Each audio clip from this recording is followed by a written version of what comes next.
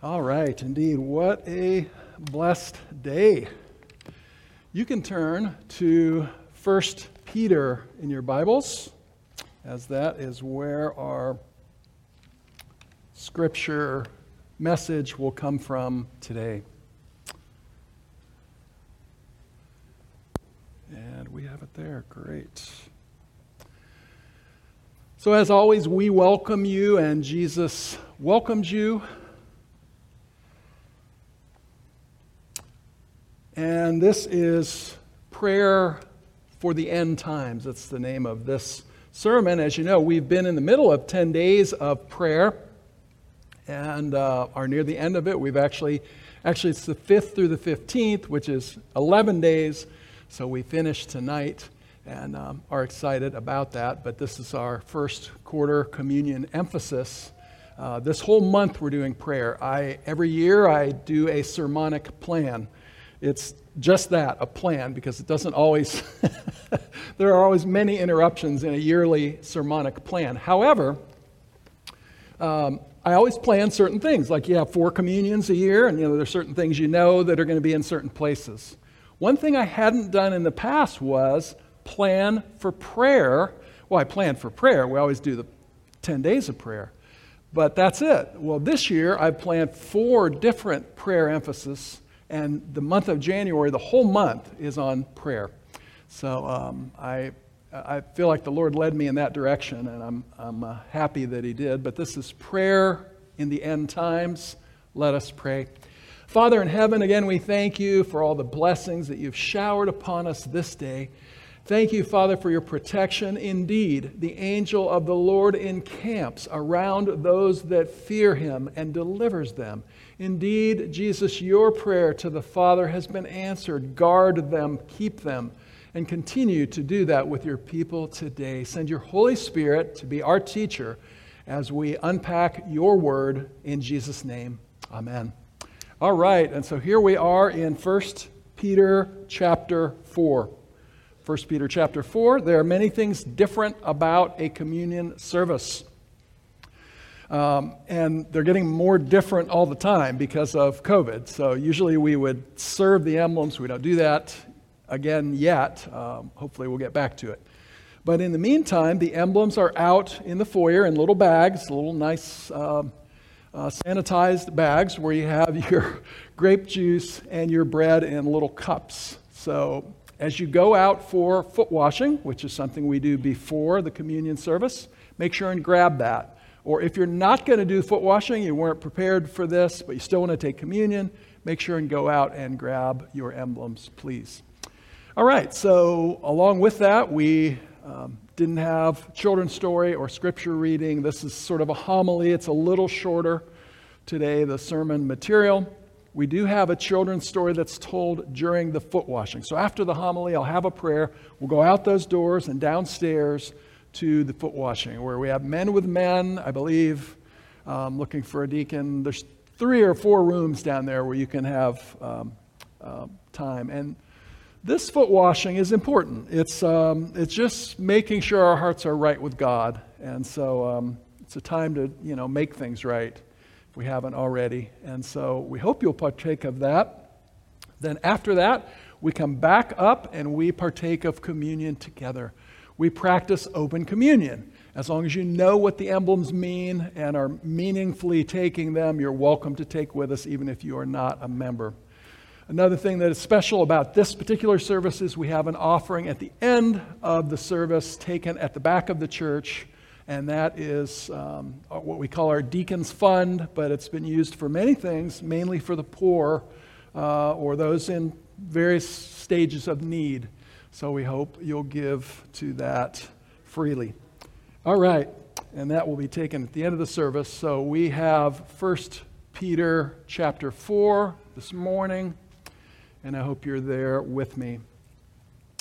It reads as follows: Therefore, since Christ suffered in flesh. Now, in your version, it might say in the flesh. But in the original Greek, the definite article is not there. It's just in flesh. And there is so much gospel packed into this verse. I can hardly contain myself, and I don't know that I can do it justice, but I will certainly try. First of all, the therefore.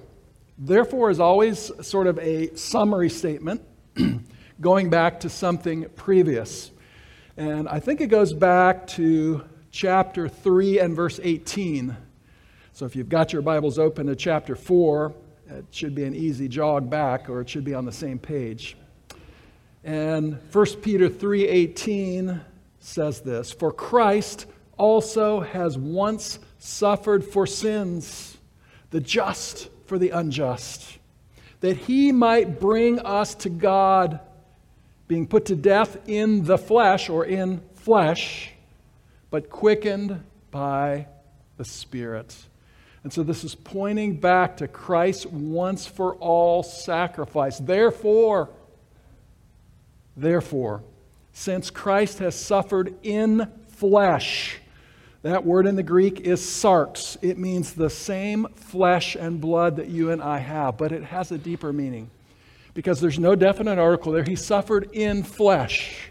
So he had flesh like you and I, but he had our flesh. It's as if we were in him corporately. And so that is how he suffered. He suffered in flesh. And when he suffered, where were you? In him, so to speak, in a corporate sense.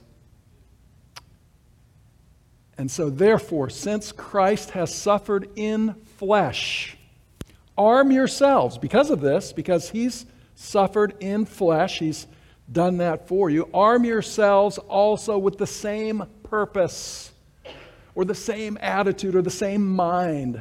Because he who has suffered in flesh is done with sin, or ceased to sin in your King James Version. And so Christ has dealt the death blow to sin in the flesh. And where were you when he dealt the death blow to sin? You were in him. That victory was yours. It's already yours to be received by faith. Verse 2, "So ought we to live the rest of our time in the flesh, no longer for the lusts of men, but to the will of God." So because he suffered, because he dealt the death blow to sin, we now are to live in the light of that fact, the victory of Christ. For the time is past, or the time past is already sufficient for you to have carried out the desires of the Gentiles, having pursued a course of sensuality, lust, drunkenness, carousing, drinking parties, and abominable idolatries.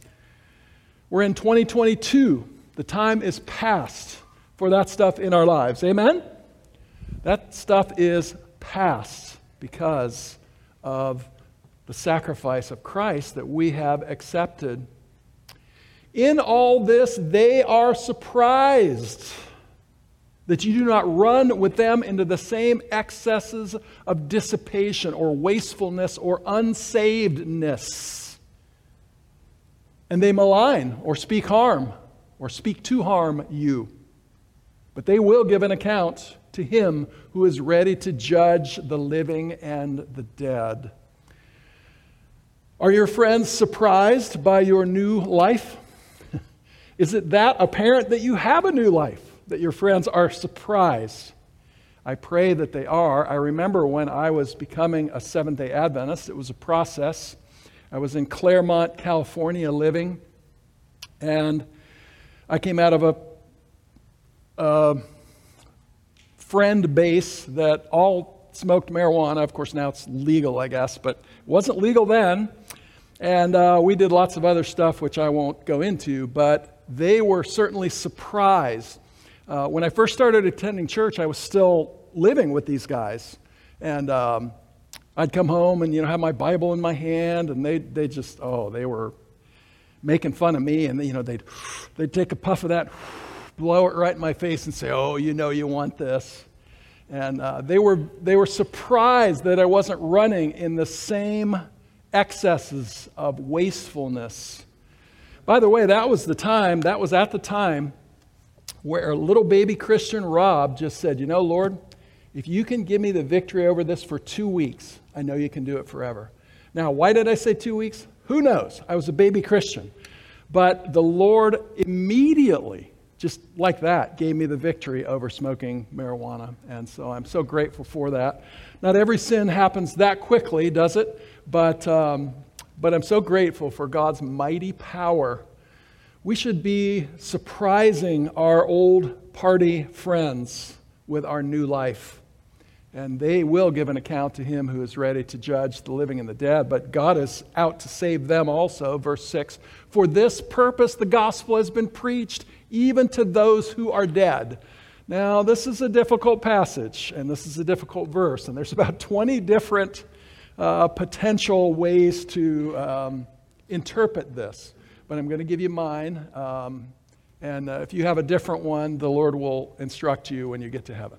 No, I'm just kidding. I think this is the right one. But so for this purpose, the gospel has been preached, going back to the verse previous, right? To those who are surprised and that you're living this new life, for this purpose, the gospel has been preached, even to those who are dead. I believe that's in relation to spiritual things. Those that malign you, those that are your old party friends. The gospel must be preached even to the dead. That, though they are judged in the flesh as men, we just read, they'd be judged, that they may live in the Spirit according to the will of God. Those old party friends of yours, God wants to save. Amen? God wants to save. And it took me a while in my experience to be able to go back to my old friends. I couldn't go right away. I wasn't strong enough. If I had tried to go back and I was somewhat witnessing to them, was living with them for a while, but after I became an Adventist, it took me a little while to get strengthened myself in order to go back. But God wants those people to be saved. Amen? There's so many in this world all around us that are not living for Christ, that do not know Christ. But God would have them to know Him, and He'd have them to know Him through you and your new life.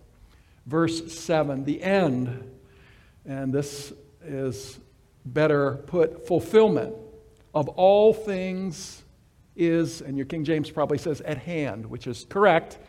Near is an even better translation. The end or fulfillment of all things is near.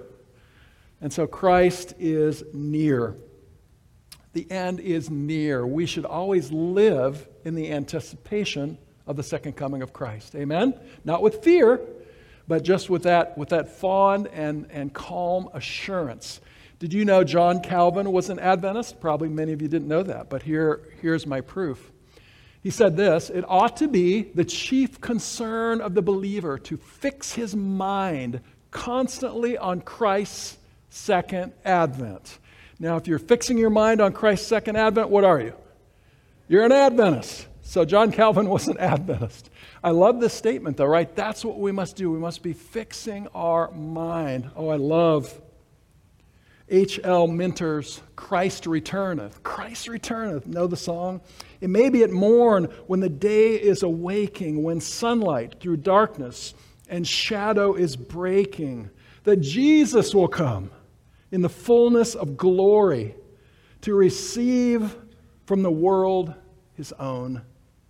It may be at midday. It may be at twilight. It may be perchance that the blackness of midnight will burst into light in the blaze of His glory when Jesus receives His own. Oh joy, oh delight, should we go without dying, no sickness, no sadness, no dread, and no crying, caught up through the clouds with our Lord into glory when Jesus receives His own. Oh Lord Jesus, and then there's the question in the song, right? How long? How long ere we shout the glad song? Christ returneth. Hallelujah. Hallelujah. Amen. Hallelujah. Amen. And so we should live with anticipation, and our prayers should reflect that we're anticipating the soon coming of Christ. Oh, when all things will be made new. Families will be put back together. Many here have lost loved ones. And that'll be the day of reconciliation and regathering together. Amen? Families will be put back together. Babies will be put back in their mother's arms. Oh, what a day. And we are to live not in fear, but in fond assurance of what is soon to come. John F. Kennedy had a saying that he closed his speeches with fairly often during the 1960 presidential campaign. It's a story of Colonel Davenport, the Speaker of the Connecticut House of Representatives. One day in 1789, the sky of Hartford darkened ominously, and some of the representatives, glancing out the windows, feared that the end was at hand. Quelling a clamor for immediate adjournment, Davenport rose and said, "The day of judgment is either approaching or it's not. If it is not, there is no cause for adjournment. If it is, I choose to be found doing my duty. Therefore, I wish that candles be brought, rather than fearing what is to come." A lot of fear out there today. Rather than fearing what is to come, we are to be faithful till Christ returns. So not fear, but faith. Instead of fearing the dark, we are to be as lights and to watch and to wait. Well, there's more to this verse to unpack. The end of all things is near. Therefore, be of sound judgment and sober spirit, that is, clear-minded, self-restrained, and alert, for the purpose of prayer. So your prayer should be reflecting that you believe that the Lord is coming soon and that you also are of sound judgment and of a sober spirit. Pray with the full anticipation of the Lord's coming, but without a shred of fear to annoy. Now, this bit about having a sound mind and a sober spirit. I read something recently from a Dr. Desmet. He is a clinical psychologist, teacher of clinical psychology in the University of Ghent in Belgium. And he says that there in his studies and in his field, there are 4 factors of what he calls mass psychosis or mass formation. How many of you have heard about this? Very few. A few of you have. Okay, not many.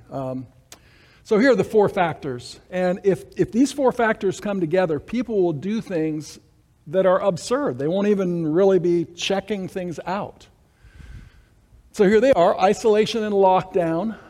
Have we had that? We have. Lack of social connectedness. Bonding is restricted. That's why I'm so glad you all are at church. And I understand if you're stuck. By the way, if you feel sick, stay home. It's okay. We're fine with that. But you need the bonding. You need the social connectedness. That's what the Bible tells us, and I believe it. So these are the 4 factors of mass psychosis or mass formation, where people will just start doing strange things. Isolation and lockdowns, we've had that, withdraw from normal activities, causing just a lack of meaning in life, right? As much as maybe sometimes you're not thrilled about your job, it's something that gives you meaning, right? And it's super important to your psyche to have a job and to be able to go to it and so forth, or have a routine. And we're all out of sorts, right? Job, church, school, social interactions. All this has been disrupted with lockdowns, etc. The third thing is free-floating fear.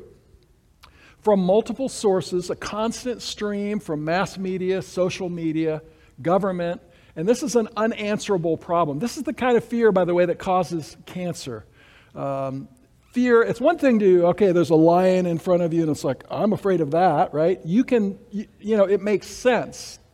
It's not, this wouldn't be free-floating fear, because you're connecting it to an object. Free-floating fear is when you're afraid, but you're not even exactly sure why you're afraid.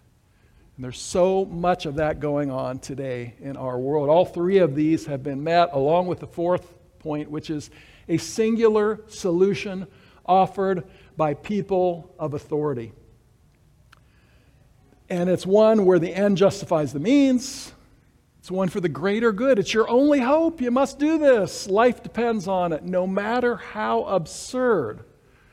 Now, it's very interesting that as the man describes this, he uses another word for what's going on here, and he calls it hypnotism. Now, I've read Ellen White regarding hypnotism, and I just thought, well, this is not, who gets hypnotized? I mean, I'm sure is there a hypnotist in Battle Creek? I mean, there probably is, but it didn't seem like a very common thing. But this is happening everywhere now, right in front of our eyes. This is spiritualism. I was waiting, I'm like, I know that these three things are going to come together: apostate Protestantism, the papacy, and spiritualism. Where's spiritualism? It's right here. It was right in front of me all along. And so this is happening all along. So we must be sober-minded. How do we not let this thing happen to us? We'll get to that. But first, a few things about this hypnotism. The experiences of the past. This now is a quote from Ellen G. White. The experiences of the past will be repeated. And I'm sorry I don't have a reference here. So if you want to check it out, take down a few words and you can look it up or ask me to do it. The experiences of the past, or experience of the past, will be repeated. In the future, Satan's superstitions will assume new forms. This is a bit of a new form, I think. Errors will be presented in a pleasing and flattering manner. False theories, clothed with garments of light, will be presented to God's people. Now, some of this, by the way, may, in context, have been dealing with something happened right here in Battle Creek, not too far away from us, at the Kellogg Sanitarium. But I think it applies today, too. Thus, Satan will try to deceive, if possible, the very elect. Most seducing influences will be exerted. Minds will be what? Hypnotized. That's crazy. Satan is making every effort to bring in spiritualistic sophistries, to throw his deceptions over minds, so that we're just not even thinking. We're just sort of dazed. I mean, where's my job? Where's my anything, right? Now is the time for every follower of Christ to be clothed with the whole armor of God and to fight manfully against the encroachments of the power of darkness. Now is the time. We're in 2022. The Lord is nearer than ever before. Now is the time.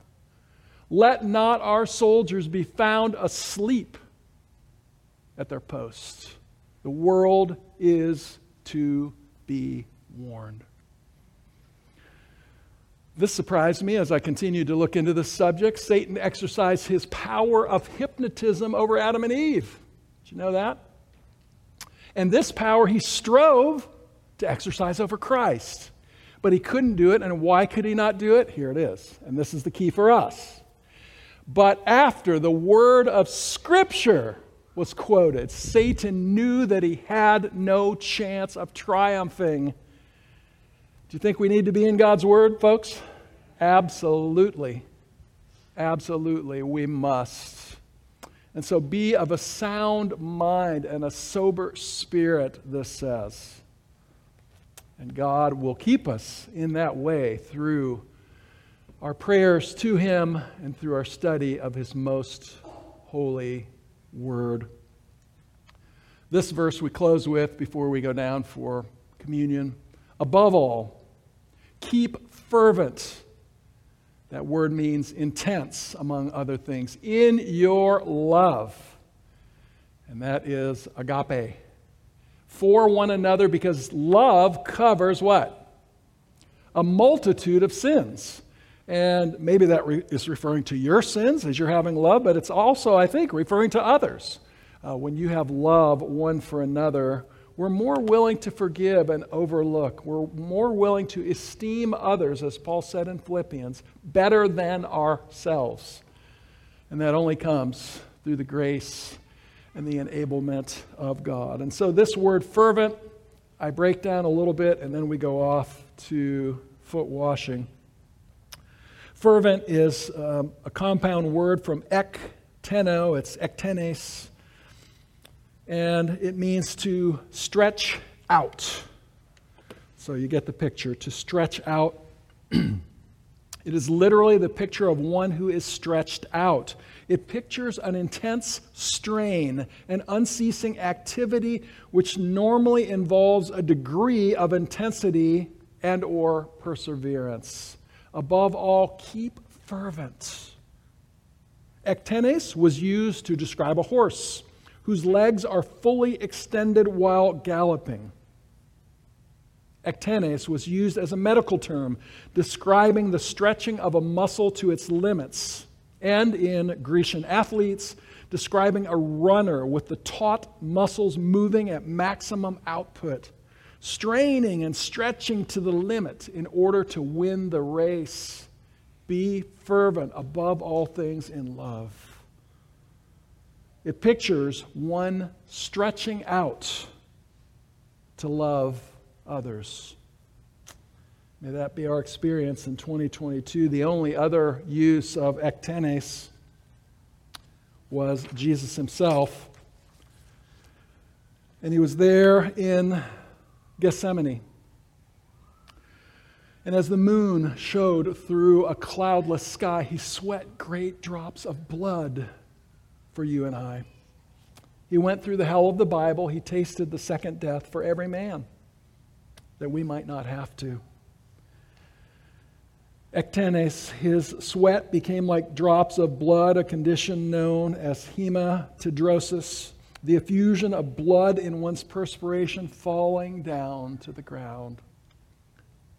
The spotless Son of God hung upon the cross, his flesh lacerated with stripes, those hands that so often reached out in blessing nailed to the wooden bars, those feet so tireless on ministries of love spiked to the tree, that royal head pierced by the crown of thorns, those quivering lips shaped to the cry of woe. And all that he endured. The blood drops that flowed from his head, his hands, his feet, the agony that racked his frame, and the unutterable anguish that filled his soul at the hiding of his Father's face. All this speaks to each child of humanity, declaring, "It is for thee that the Son of God consents to bear this burden of guilt. For thee he spoils the domain of death. For thee he opens the gates of paradise. He who stilled the angry waves and walked the foam-capped billow, who made devils tremble and disease flee, who opened blind eyes and called forth the dead to life, offers himself upon a cross as a sacrifice, and this from love to thee. He, the sin-bearer, endures the wrath of divine justice, and for thy sake becomes sin itself." Let's pray. Oh, Father, indeed, fervent was your experience as you were in Christ, as he reconciled the world to himself. And Jesus, how fervent or intense was the anguish that you went through that we might have eternal life. The great exchange. And, oh Lord, may not one leave this place without having accepted that great exchange, the new life, the righteousness of Christ into their life today. Be with us as we go now to our foot washing and come back for partaking of these so meaningful emblems of your body, which was for us, and your blood, which was spilt on our behalf. And we thank you so much for your abundant love. And may we have that love by faith in our hearts toward one another. We thank you for it in Jesus' name. Amen.